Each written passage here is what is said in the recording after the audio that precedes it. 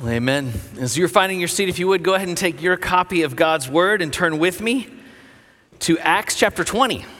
This morning, we're going to look at one verse, and we're going to sort of launch from that into a discussion. If you're our guest, you will know, or you will not know, you'll be coming to find out that our normal pattern is that we will work straight through books of the Bible systematically. And we've taken just a brief pause from that here at the beginning of the year to work through 6 weeks of discussions of kind of our church, just the layout of our theology, the layout of who we are and what we do. This is the second message in our What We Do section, and then we're moving on to part 3 next week. And you'll see part 3 on the slides, so don't let that confuse you. Evidently, we've had a little jumble with the slides this morning. You may have noticed that a couple times, and that's just fine. Can I put you all at ease? We don't aim to be performance perfect, right? So we want to be excellent. We don't want to confuse you, but also I love that you don't stress out when that kind of thing happens. It's all right. We catch our breath and we move right on with what we're doing. But the Word of God stands sure, and so today we'll actually be in Acts chapter 20. We're going to look at this 28th verse, and then we're going to have a discussion about the way that Basswood Church deals with leadership in the church. The way that we deal with leadership was an important question for us all to reckon with. And can I just give you one heads up? You're 2 weeks out from starting a new series here. In 2 weeks, Lord willing, we'll begin the Gospel of Matthew. It's a good time for you over the next couple of weeks maybe to pull it up either in a Bible app or on some internet connected thing that can read it to you, or pull out your paper Bible and read the words on the page and just work your way through really quickly a brief overview of Matthew. Just work your way through so that when we begin in a couple of weeks, you'll already be ready. You'll hit the ground running with us. So if you found your place, I'm going to go ahead and read for us from Acts chapter 20, verse 28, where the Bible says, "Pay careful attention to yourselves and to all the flock. Pay careful attention to yourselves and to all the flock in which the Holy Spirit has made you overseers to care for the church of God, which he obtained with his own blood." This is the word of the Lord. We're so thankful that the Lord has thought to care for his people in such a way as he has. He has done a wonderful job. There are a couple of historic moments I want to contrast for you real briefly. You may remember on January 15th in 2009 when U.S. Airways Flight 1549 took off from LaGuardia Airport and famously ran into a flock of geese that took out both engines. And then the now famous Sully Sullenberger landed that airplane in the Hudson River, the chilly waters of the Hudson River, right there, little soft landing, put that airplane down right there in the water. One of the things you may not remember from that event is that he's actually sort of famous, heroic in a sense, because as he got everybody out of the plane, he actually made sure that he was the last person out. He walked up and down the aisles 2 or 3 times, checked the plane by himself as the last one in before the plane finally found its way into the water and under. Well, 3 years after that, almost to the date,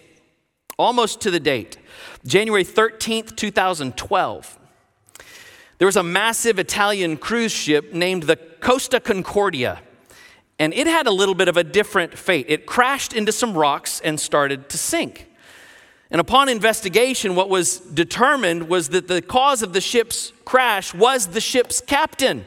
His name was Francesco Schettini, and he was busy trying to impress a young woman who'd come into the helm to speak to him and to see what he did up there, and he veered too close to the rocks, caught the rocks, and that ship carrying 4,000 plus souls began to list and then began to sink, eventually leading to the death of 33 people. Now, what the investigation also found out was that the captain, in the midst of that, was one of the first people off the boat. He found his way to a lifeboat, found his way into the water and began to take off. And the Coast Guard there saw that and began to call back to him to get back on the boat. He was found guilty of manslaughter and sentenced to prison for leaving his post. I think that's an appropriate thing. And in that time of confusion, there was a leader needed, and there wasn't one there. Good leadership is vital for the health of any group, any organization, whether that's a nation, whether that's a business, whether that's a home, whether that's a church, Where you find good leaders, you find hope and possibility and flourishing. And where you find careless or selfish leaders, you find frustration and brokenness. You find self-centeredness and infighting. And in the world right now, I think you probably would agree with me, we're in sore need of good leaders everywhere. It's been said that ideas have consequences and that bad ideas have victims. That's true. But I think the same can be said in application to the way that leadership works. That all leaders come with consequences and bad ones come with victims. In fact, the Bible sort of gives this idea in one translation of Proverbs 29:18, where it says, where there is no vision, the people perish. Leadership makes a big difference. But I think this, in our day, the word leadership has taken on what some people call semantic overload. It's become so fraught with different interpretations that it almost is hard to define at all. It almost means nothing because we try to fit it into every hole. Sometimes being a leader just means being the big boss. That's what everybody thinks of. Or maybe having all the answers or getting all the credit. Being at top of the hill or never showing a vulnerability or never changing course. Having charisma, enough charisma to get other people to do what you want them to do. Leadership has a lot of baggage attached to it, the way that we use it in the world today. In fact, it's got so much baggage that I fear that we've become suspicious of all leadership. That we've come to a place where we begin, as soon as somebody seems to be in a role of authority or leadership, we immediately come to suspect them. I would just contend for a Christian with their Bible open, with an open heart before the Lord, a posture of permanent suspicion of all leadership is not consistent with what we find in the Bible. In fact, I'm just going to throw out there at the very beginning that God designed the world to function in a specific way. And that there's a role of submission and authority that runs its way all the way through the world, whether we like it, admit it, or not, it is there. It functions that way. So when we sort of push back, when we shove back at that, we're shoving back at the nature of a world that is. In fact, for a Christian to say, I can't find myself submitted to authority, that would be an oxymoron. You know that, right? You can't call Jesus Lord and at the same time say, I don't really have any authorities in my life. Those two can't go together. So we want to come in low and hear what the Word of God has to say about authority, its nature, about leadership. We won't be able to do every single thing, a comprehensive treatment, but we do want to carefully exposit what we have in front of us in Scriptures, give some of the implications for our church, how this ought to be worked out, or how we do in this particular church. There are lots of ideas about how this ought to be worked out in church. Some are great, some not so great, and there are consequences for all of them. And so we want to lay our cards on the table and explain where we are so that you can understand where we get that in God's Word. I've got 3 stops for us this morning as we work our way through the text. These are the questions that I hope will help you navigate the question of how leadership works at Basswood in the body. The first, I want to just take a stop and ask the question, what is biblical leadership?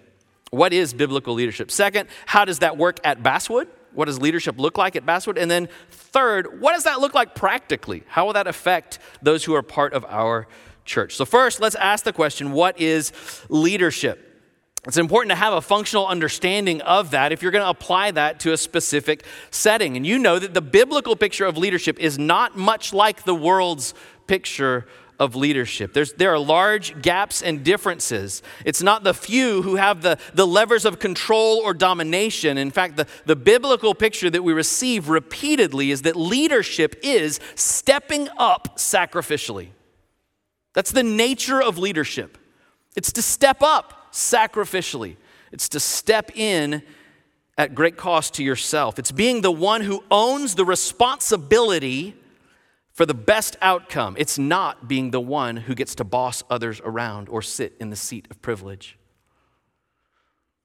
In fact, sometimes people notice the way you lead, but I'm going to argue a lot of times if you're doing it well, people won't necessarily always notice what you're doing. They won't necessarily praise you for what you're doing. If you need their praise, we'll just start with the premise that if you need the praise of others to feel like you're doing a good job, you're probably not a very good leader yet. Doesn't mean you can't be. Just means you're probably not there. We lead others for their good. we don't lead them for their praise. So a biblical description of leadership is rooted in love. The big idea behind leadership is love, and I'm going to draw that out from the scriptures for us. But we want to be plain that the Bible does not see leadership the way that the world does. We get our model of leadership from Jesus Christ himself. The Lord Jesus set a standard of leadership that we as Christians, men and women, will follow in all that we do, in every arena that we step into. In the sphere that God has you leading in that sphere, your leadership needs to look like the leadership of Jesus and the way that he described it. Listen to the way that he spoke. In Matthew chapter 20, we'll probably get to that, I don't know, in 2025 or somewhere beyond that. But Jesus said, he called them and said to them, you know that the rulers of the Gentiles lord it over them, and their great ones exercise authority over them. And there's kind of a domination meant and intended behind the way that Jesus said that. They exercise that authority. They press it down. Their great ones exercise authority over them. And listen to what he said to his disciples. It shall not be so among you. But whoever would be great among you must be your servant. And whoever would be first among you must be your slave. Even the Son of Man came not to be served, but to serve, and to give his life as a ransom for many. When you start thinking about what leadership is and you look to Jesus, when Jesus defined leadership explicitly to his disciples, he defined it as taking a lower seat and serving those around you. There's love written all through there, a love for God that shows up in a love for others that says, I will serve your greater good by taking the lower seat. And isn't that exactly what Jesus did to his disciples while he was on earth? You remember as they gathered in the room together there right before he heads up to Gethsemane. Right before that, he gathers them in one place. In John 13, and these men with stinky, dirty feet, he pulls them together. The master pulls his cloak off, gets a basin of water, a towel, girds his loin like a servant, gets down on the floor, gets their dirty feet and begins to clean them. And when he tells them what he's doing, why in the world are you doing this, Jesus? Why would you do this? You remember King Hosanna, you're the King of Kings, all the things that are happening in his life. And you think, why is the King of Kings on his hands and knees cleaning dirty feet? Jesus had an answer in John 13, verses 12 through 17. When he had washed their feet and put on his outer garments and resumed his place, he said to them, do you understand what I've done to you? You call me teacher and Lord, and you're right, for so I am. If then your Lord and teacher have washed your feet, you also ought to wash one another's feet. I have given you an example that you should do just as I have done to you. Truly, truly, I say to you, a servant's not greater than his master, nor is a messenger greater than the one who sent him. If you know these things, blessed are you if you do them. He says, if you really are submitted to me, a life of submission to me means sacrificial love that cares for the good of others, even to the point of dirty feet getting washed. That's what leadership looks like in the Bible. That does not sound like what the world looks for leadership for. It's not the picture of the CEO on the webpage with the shiny, glossy headshot. It's the one who got down on his knees and said, I'll clean up your mess. I care enough about you, I'm going to get down here with you. That's what leadership looks like from Jesus' point of view. In the church, the Apostle Paul says in Ephesians 4, in fact, that all of the leaders that God gives to the church have a purpose, and the purpose is the building up of the body. The purpose of the leaders are not to be seen as leaders, it's to build the body up. In Ephesians chapter 4, verses 11 through 14, Paul wrote, he gave the apostles, the prophets, the evangelists, the shepherds and teachers, what for, Paul? To equip the saints for the work of ministry. So wait, hold on. You mean the staff wasn't supposed to do the ministry? No. No, it turns out in the Bible, it's not the teachers and the preachers that are doing the ministry. It's the saints that are doing the ministry. And the teachers and preachers are there to equip them and to help them and to serve them, to build them up as they use their gifts in the body. Until we all attain the unity of the faith to the knowledge of the Son of God, to mature manhood, to the measure of the stature of the fullness of Christ, so that we may be no longer children, tossed around to and fro by the waves, carried about by every wind of doctrine, by human cunning and craftiness of deceitful schemes. Do you see there is a bottom-up approach here that has an impact on the body? Everybody's growing because the leaders took the low place and said, I'll serve you, I'll equip you, I'll prepare you, I'll work with you, even in your brokenness, that you might be able to serve the body. In fact, the primary text for the qualifications of leaders in the Bible, we'll get to those in just a moment, 1 Timothy 3 and Titus 1, emphasize. They emphasize the character of a man who loves God and loves others. It shows up in all he does. Ultimately, biblical leadership is characterized by a selfless commitment to other people. So contrary to the world's emphasis on power or on authority, biblical leadership underscores humility. Comes from a place of humility and selfless service. We read it, the version in Matthew, but in Mark 10, we get Jesus saying the exact same thing. It's just from a different vantage point. He says, even the Son of Man came not to be served, but to serve and to give his life as a ransom for many. The world applauds those who get success and achievement at any cost. And Jesus says, the one who deserves all the praise didn't come to be served. He came to be a servant. And so leadership looks just like that. Leadership is not just about the external praise, the authority, the power, the success, the achievement at any cost. In the Bible, leadership has a lot more to do with a love of God worked out in a life given to other people. So much so that we care about the way that we live. You remember Psalm 78, verse 72 speaks of David. David shepherded them with integrity of heart, and with skillful hands he led them. The Bible cares more about what's going on the inside than what everybody thinks about what's going on the outside. I think there's a lot that could be said here about biblical leadership. Maybe we ought to note that biblical leadership looks like a trust in God rather than a trust in means or a trust in outcomes. So we do care about outcomes, we do care about means, but that's not what we trust. We're trusting the Lord. Proverbs 3 verses 5 and 6 tell us, trust in the Lord with all your heart and do not lean on your own understanding. So every Christian, every single Christian, this is our call as we obey the Lord, is to trust him, not leaning on our understanding, but in everything that we do, to acknowledge him and to trust that he's going to work out the path for us. He'll make the path straight. We do know that the Lord cares about what we do and how we do it. In Luke 12, verse 48, there's an accountability, and this is for all Christians everywhere. In whatever sphere you're called to lead in, Luke 12 tells you, everyone to whom much was given, of him much will be required. And from him to whom they entrusted much, they will demand the more. Friends, I just want to start our conversation today by saying, if your idea of leadership begins with the word boss, you're starting in the wrong place. It starts with the word servant. And that leadership is not about power or glory, and that's not just in the church. That's in civil government. That's in your house.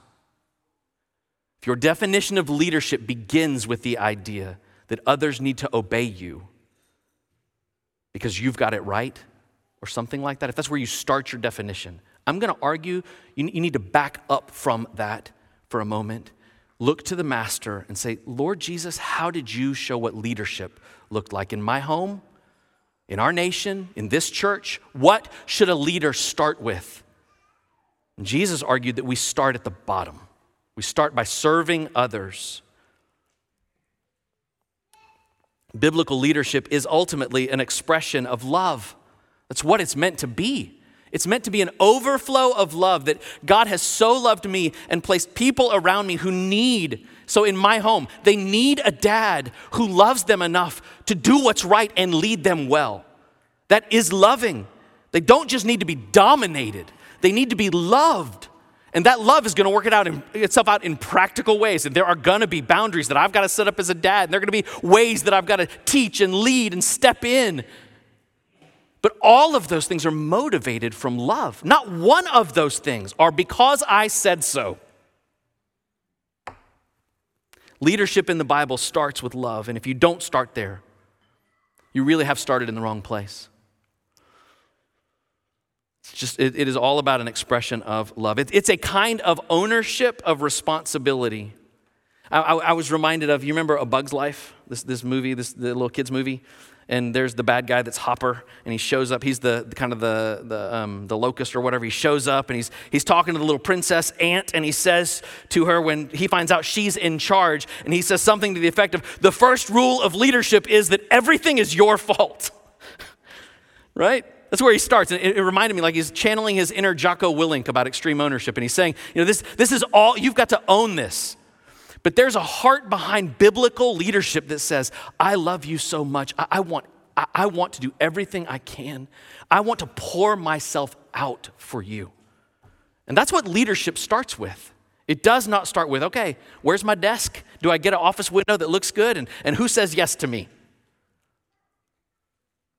Biblical leadership really does begin with love. Every single Christian, in whatever sphere you are called to lead in. So we will all have different spheres that the Lord appoints us to serve him in. And that service is just leadership. Whatever that sphere is, every Christian is called to do that the way that Jesus calls us to do it. So we are called to that biblical description. That's where I'm going to start the discussion. So how does something like that work itself out practically in a church? How then do we actually see that unfold? And I'm going to give you kind of a lengthy definition that we worked out years ago that began this discussion for us to just throw the cards on the table. We believe at Basswood, that God entrusts the oversight of his church to a plurality of called, examined, qualified, and accountable men who are duty-bound to provide care, direction setting, and decision-making for the body. I know that was faster than you could write. I'll say it again because I want you to hear it. It's not as important that you write it down right this second. I can give it to Ronnie. Maybe you can stick it in the email or something. But you want to understand it, not just write it down. Listen, God entrusts the oversight of his church to a plurality of called, examined, qualified, accountable men who are duty-bound to provide care, direction setting, and decision-making for the body. We believe this is how the Bible instructs a church to function in terms of leadership. So the key question that we sort of backed up from when we really began to think all this through is, according to the Bible, who is God going to hold accountable for the leadership of the church? You just had a Bible to answer that question. And before you answer it, you might consider the fact that we live in a kind of confused time when it comes to leadership. We live in the 21st century in the United States. And in the 21st century in the United States, we live in a very hyper-individualistic culture.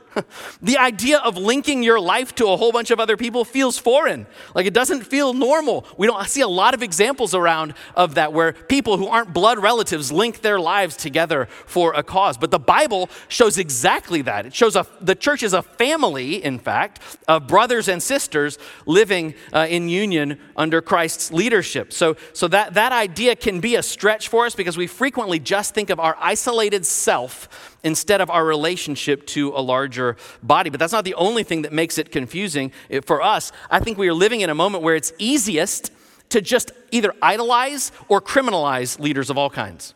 We're living in a two-bucket moment, right? You're either the good guy or the bad guy. And if you're the good guy, I like everything you ever wrote. Can I sign up for your service? You're the good guy, right? And if you're the bad guy, then all I do is talk bad about you.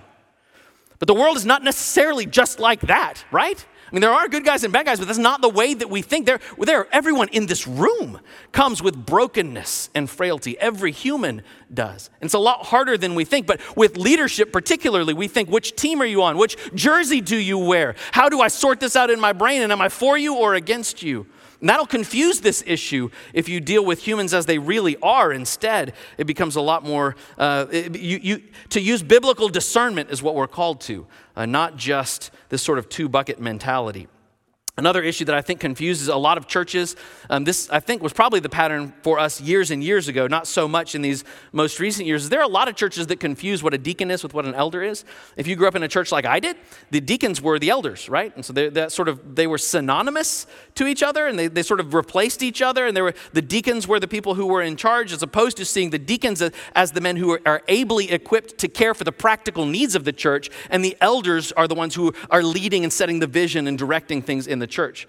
And so we would see two offices, an office of deacon and an office of elder, and the elders are the ones who lead and direct, and the deacons are the one who serve. And we are so blessed at Basswood to have all kinds of wonderful deacons who are helping, and we want to pray the Lord will continue to cause them to prosper and flourish. But there are lots of churches where that is really confused, and it makes it hard to know what if we're not dealing with elders, then to whom do those qualifications apply?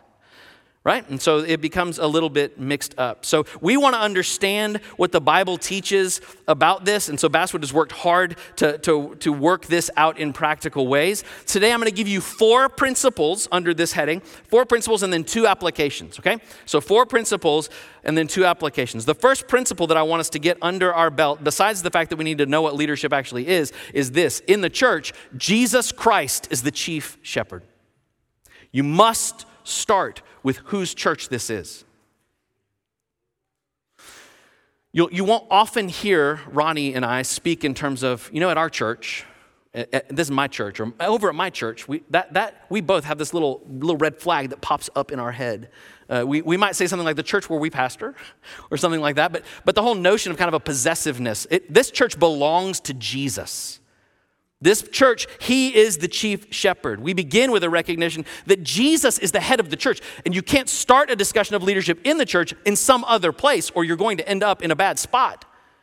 And that's not merely some kind of theoretical sense, but it's in the ultimate and the actual sense. The church belongs to Jesus. He is the great shepherd, John 10, who laid his life down for the sheep. When Peter talked to the pastors in chapter 5 of his epistle, he told them that they were to await the coming of the chief shepherd, the one who's actually the owner of the church. When Paul spoke to Titus, he told the pastors that they were stewards. They were the caretakers, almost under shepherds of what God, Jesus, the chief shepherd, is doing. So we begin with the big reality that the church belongs to Jesus, which means this: we're not free to invent our own systems. We're not free to make it up as we go. The church doesn't belong to us. It's not purely some kind of how would this work best in a pragmatic way. We have to go to the one whose church it is if we're going to make the church work the way it ought to work. Jesus has to be in charge of everything and everyone in his church. Well, the second big principle is this: all authority is derived authority. I'm going to have to explain this just a little bit. God's authority, I mentioned this up front, authority is built into the fabric of the universe. You don't have to like that. I don't really care if you like that. It's just true. Authority is built into the fabric of the universe. It's like gravity or molecules. It doesn't care that you love it or hate it. It is. Authority is built into the fabric of the universe.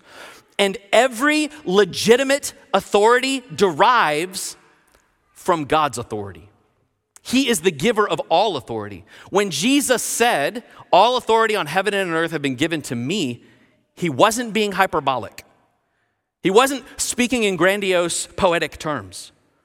He is the authority over everything.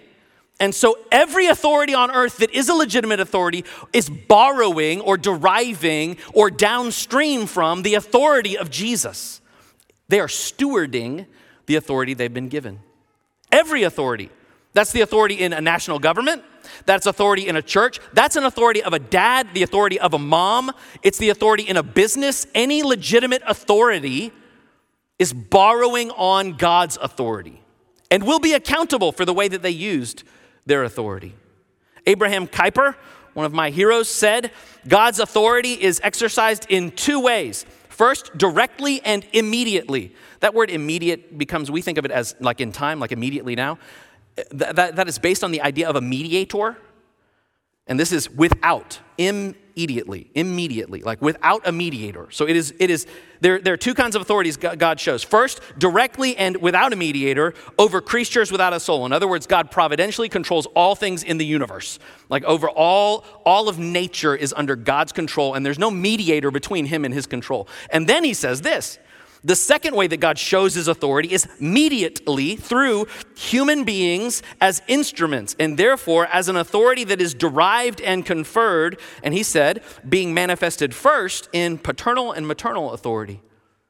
Moms and dads should know this right out of the gates. You should know that when you speak to your children and you say it's not good to lie, that you're not just saying that because you think it's not good to lie. You're saying that because the God who created all of us said it's not good to lie. You should not lie. And when you say that, you're not speaking because I said so. Your said so comes from God's truth. You are being a mediator of God's authority in your home. And you are accountable for the way that you use that authority always. So in speaking with God's authority, we are being stewards of that. So all authority is derived authority, civil authority, family authority, church authority. It's derivative. The church belongs to Jesus. The authority belongs to Jesus. It is his. And every legitimate authority on earth, no matter what role it is and what role it's in, is derived from the Lord. So that's the second principle. The third principle is this. This is where it works itself out into the Word of God. We're going to draw from heavily when we describe why we build our authority structure the way we do. The church is led by elders who are called, qualified, and accountable men. And all those words matter.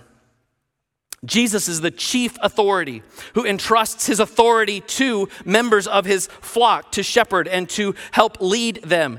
So the Lord, in his word, gets to tell us how it is that authority, how that leadership structure is to be worked out. So we need to carefully consider what he says about the way that it works out. The first thing he tells us is what the men are, what they ought to be like, who are leaders. 1 Timothy chapter 3, verses 1 through 7. Listen with a discerning ear. This saying is trustworthy. If anyone aspires to the office, he desires a noble task. Just encourage some men out there. That desires a good thing. He desires a noble task. Therefore, an overseer must be above reproach, the husband of one wife, sober-minded, self-controlled, respectable, hospitable, able to teach, not a drunkard, not violent but gentle, not quarrelsome, not a lover of money. He must manage his own household well, with all dignity, keeping his children submissive. For if someone does not know how to manage his own household, how will he care for God's church? He must not be a recent convert, or he may become puffed up with conceit and fall into the condemnation of the devil. Moreover, he must be well thought of by outsiders, so that he may not fall into disgrace, into a snare of the devil. He continued a very similar theme in Titus chapter 1, verses 5 through 9, where he says, this is why I left you in Crete. Here's why I left you there. So that you might put what remained into order and appoint elders in every town as I directed you. If anyone is above reproach, the husband of one wife, and his children are believers and not open to the charge of debauchery or insubordination. For an overseer, as God's steward, must be above reproach. He must not be arrogant or quick-tempered or a drunkard or violent or greedy for gain, but hospitable, a lover of good, self-controlled, upright, holy, and disciplined. He must hold firm to the trustworthy word as taught, so that he may be able to give instruction in sound doctrine and also to rebuke those who contradict it. So you see, this is a list right there. And lest any man who is thinking like, maybe the Lord would use me, like you face that list and you think, that's huge. It is huge. It is huge. But this is all in reliance on the Lord. Men who are set apart are called by the body, and they are qualified according to Scripture. And these texts tell us what these men are to be like. And so as a church, when the day comes when we bring in other elders, we always want to use these standards as the standards. But they're not only called and equipped and qualified, they're also accountable. There's a structure built into the whole system of accountability for the elders. 1 Timothy chapter 5, verses 19 through 21. Let the elders who rule well be considered worthy of double honor, especially those who labor in preaching and teaching. For the scripture says, you shall not muzzle an ox when it treads out the grain, and the laborer deserves his wages. Here's this statement about the goodness of elders. But then what happens when they go rogue, or when they break their covenant, or when they are the ones who are actually stepping out of faithfulness? Well, here's what you do. Verse 19, do not admit a charge against an elder except on the evidence of 2 or 3 witnesses. So there's a process in place to actually hold elders accountable. And not only that, there's a motive for the process that Paul gives. As for those who persist in sin, if there's an elder who upon witnesses coming and making a charge against the man, continued in their sin. As for those who persist in sin, rebuke them in the presence of all, so that the rest may stand in fear. There's an example to be made where the whole flock would understand. It matters how you live. It matters how you live. The authority that God gives to these men as stewards comes with an accountability structure built into it. They can't just do whatever they want. If they're not good shepherds, there's actually biblical ways to handle that. But also these men are called by the body. They are qualified according to Scripture. They are accountable, and they are men. It's part of our definition on purpose. 1 Timothy chapter 2, verses 8 through 12. I desire that in every place the men should pray, lifting holy hands without anger or quarreling, and likewise also that women should adorn themselves in respectable apparel with modesty and self-control, not with braided hair or gold pearls or costly attire. It's not the outside that we're looking at, but with what is proper for a woman who professes godliness with good works. Then he says, let a woman learn quietly with all submissiveness. I do not permit a woman to teach or exercise authority over a man. Rather, she is to remain quiet. Now, just reading that out loud, there are probably people in here going like, whoa, man, you're going to read that verse, huh? You're just going to throw that right out here in public. Yes, because we believe the Bible is good for us. We believe it has truth in it. We don't believe it's oppressive. We don't believe that it's meant to harm. We believe this is good and beautiful and glorious. And if reading the Bible out loud ever makes us uncomfortable, Lord, help us. Lord, help us if that becomes who we are. It says something about our hearts, not about the goodness of what we've read. Now, there are all kinds of ways that are crass and insensitive and rude and harsh to talk about these kinds of things that we would just push away from. We don't have any time for that kind of discussion about these things. But these things matter. So we will not actually be basing our doctrine at this church on popular opinion or vote in that sense. The doctrine comes to us from the Word. At Basswood, we believe in biblical order both in our homes and in the church itself, and we want God to tell us how things work best. So let me be clear, just so that you're not confused about what I'm saying. We don't want to add anything extra to what this says, and we don't want to take anything away from what this says. Amen? We want exactly what the Bible gives us to be our boundaries. And so we are not going to promote a climate where women are seen as second-class Christians or second-class human beings. Sisters, you are equal image bearers in God. You are absolutely bought by the blood of the Lamb. You are gifted for service in the body. That none of this messes with any of that, right? So we're not going to promote any climate that is like that. And in fact, if there are men in this room who would use a verse like that to be harsh and maybe even cruel or even to sort of hide abuse in their own life, we would call you to repent, and if you wouldn't, we would discipline you. This is serious, right? So we don't take this and twist it into something that it is not.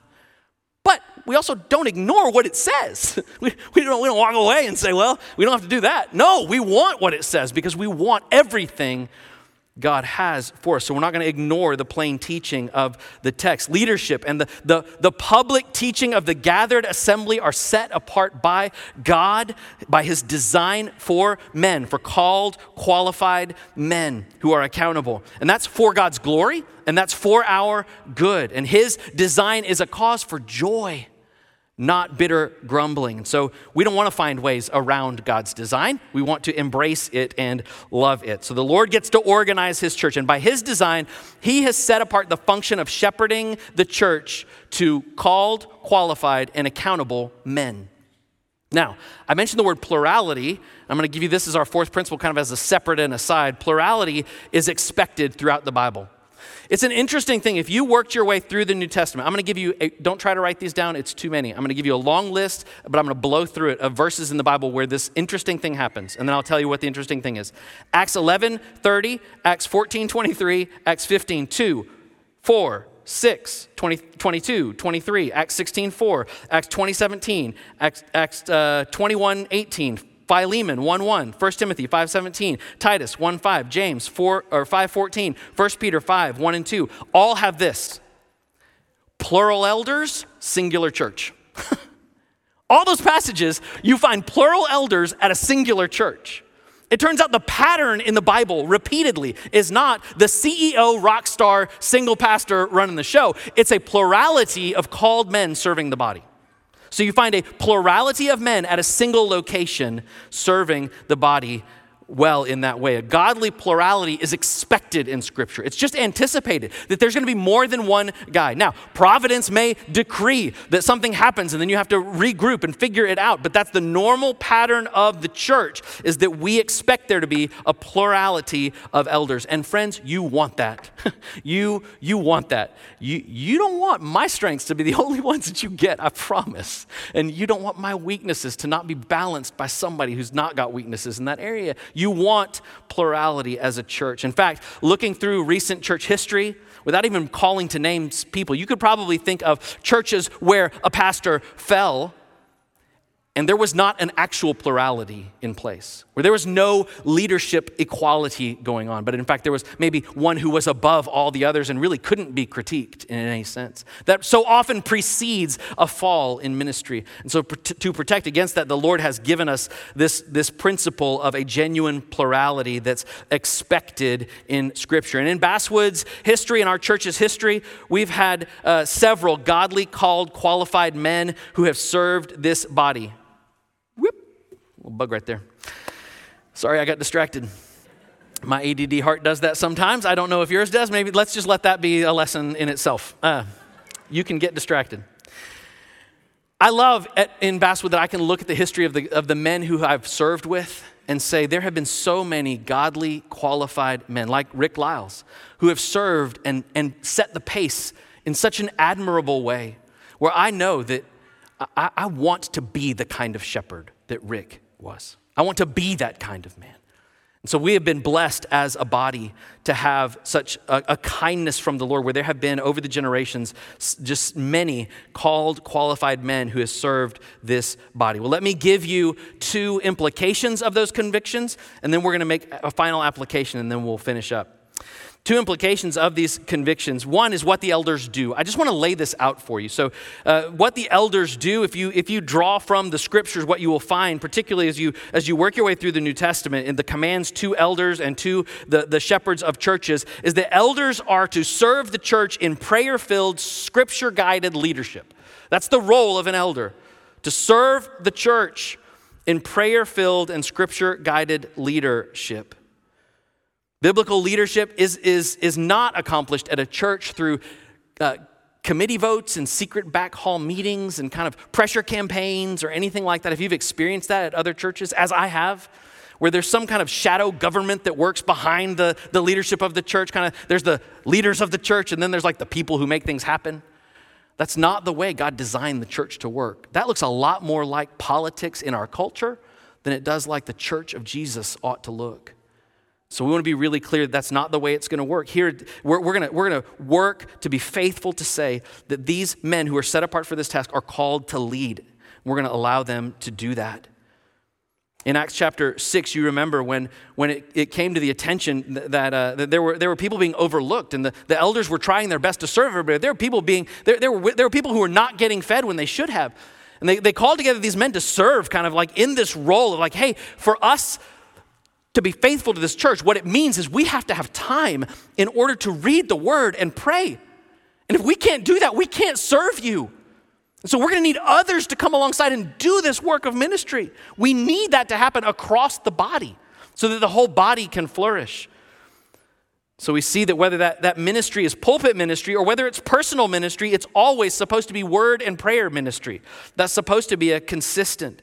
That passage I read at the very beginning from Acts chapter 20, where Paul is to this church that he loves, he is telling these men to take charge, to watch over this flock that he spent years with, that he loves so much, and he's helping these men see the glory of their role. The first thing he says is pay attention to your life and to pay attention to theirs.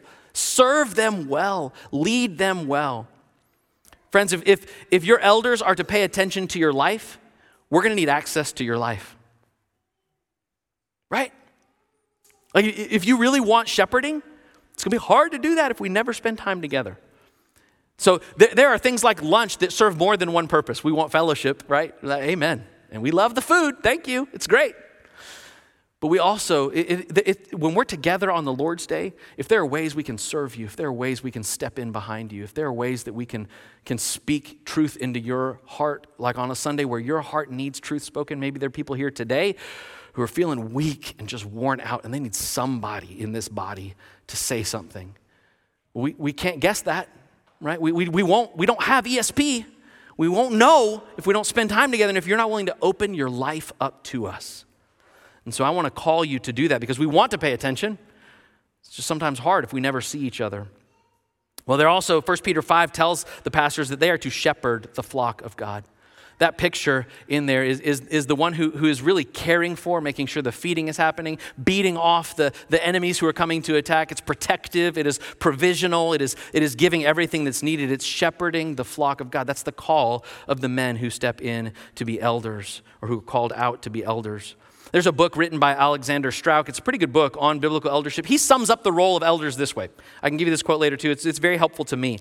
Elders lead the church, teach and preach the word, protect the church from false teachers, exhort and admonish the saints in sound doctrine, visit the sick and pray, and judge doctrinal issues.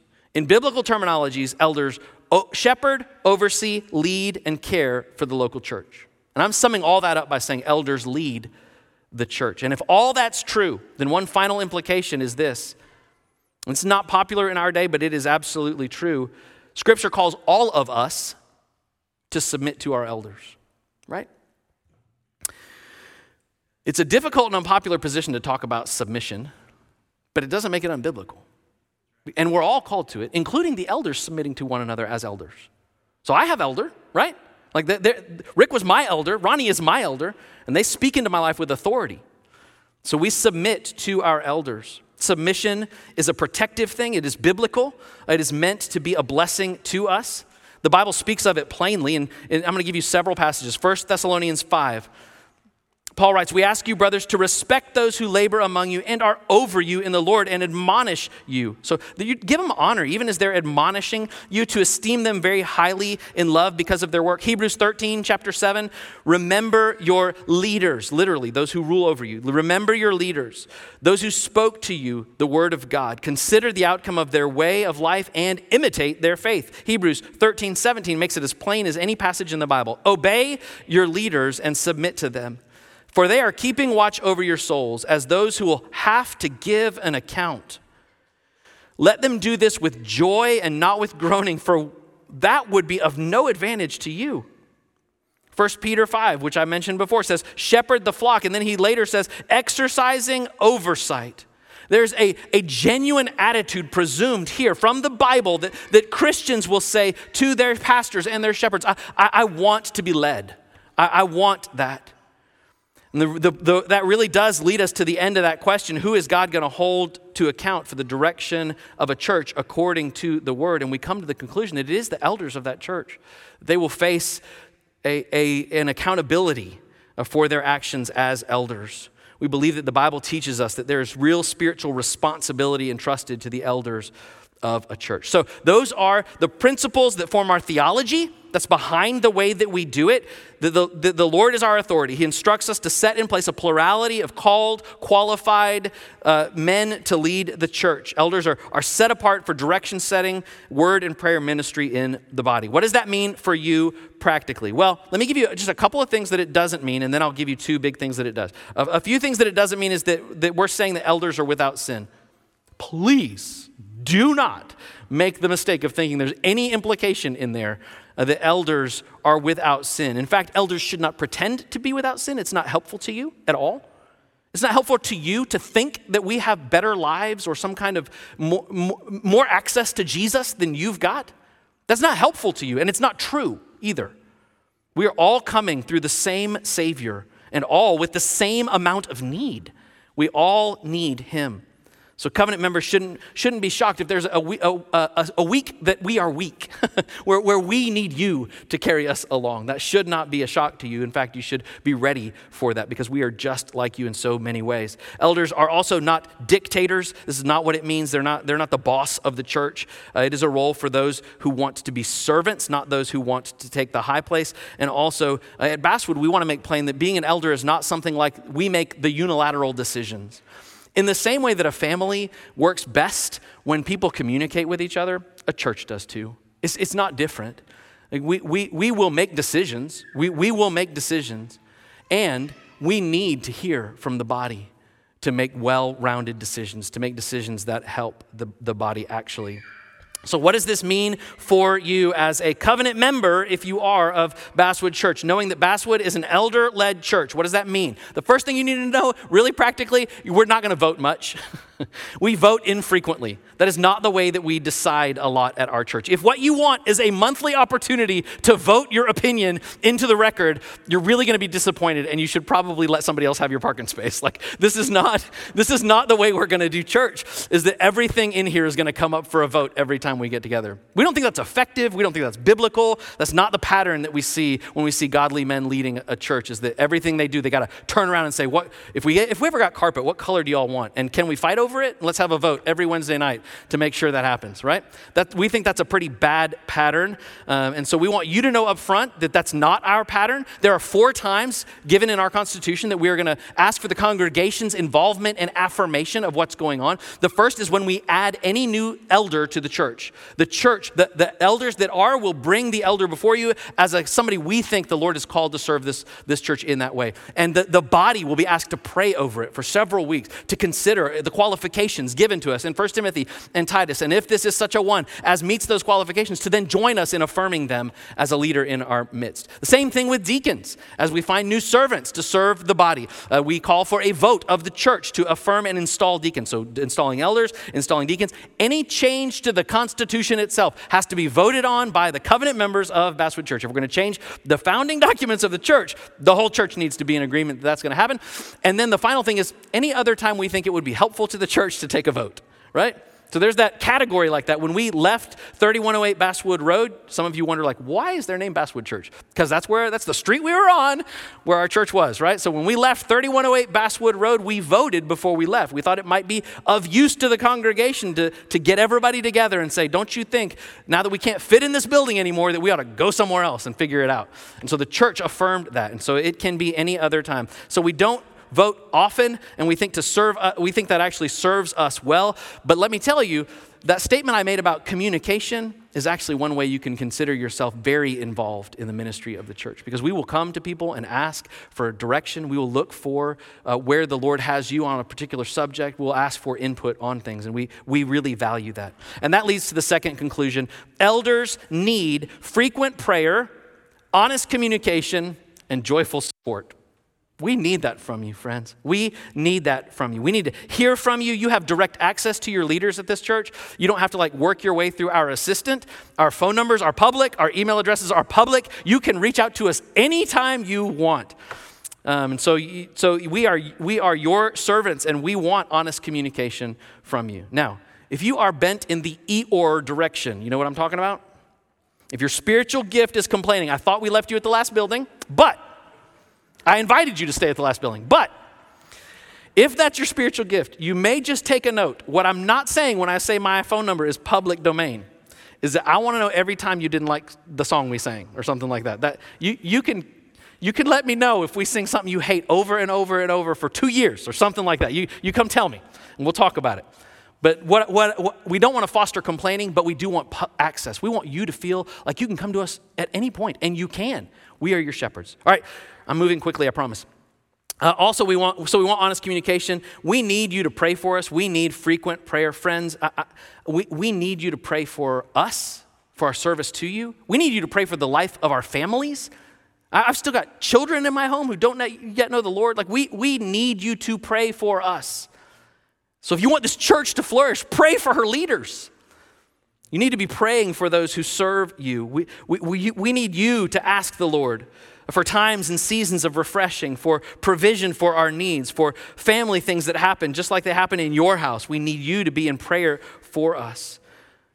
So be praying, and also we need your joyful encouragement and support. In the same way that joyful encouragement and support blesses you in your home, it's also a blessing to us as we serve in the church. So your leaders need frequent prayer, honest communication, and joyful support in the church. Well, we opened our discussion with two different kinds of leaders. One who put himself last to be sure that others were cared for, and one who ignored the needs of others and focused on himself.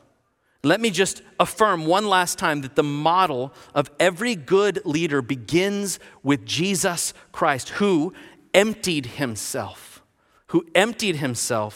and gave himself out of love to his people. God intends this church, his church, and your home and your whole life to be marked by the sacrificial love that Jesus has shown us.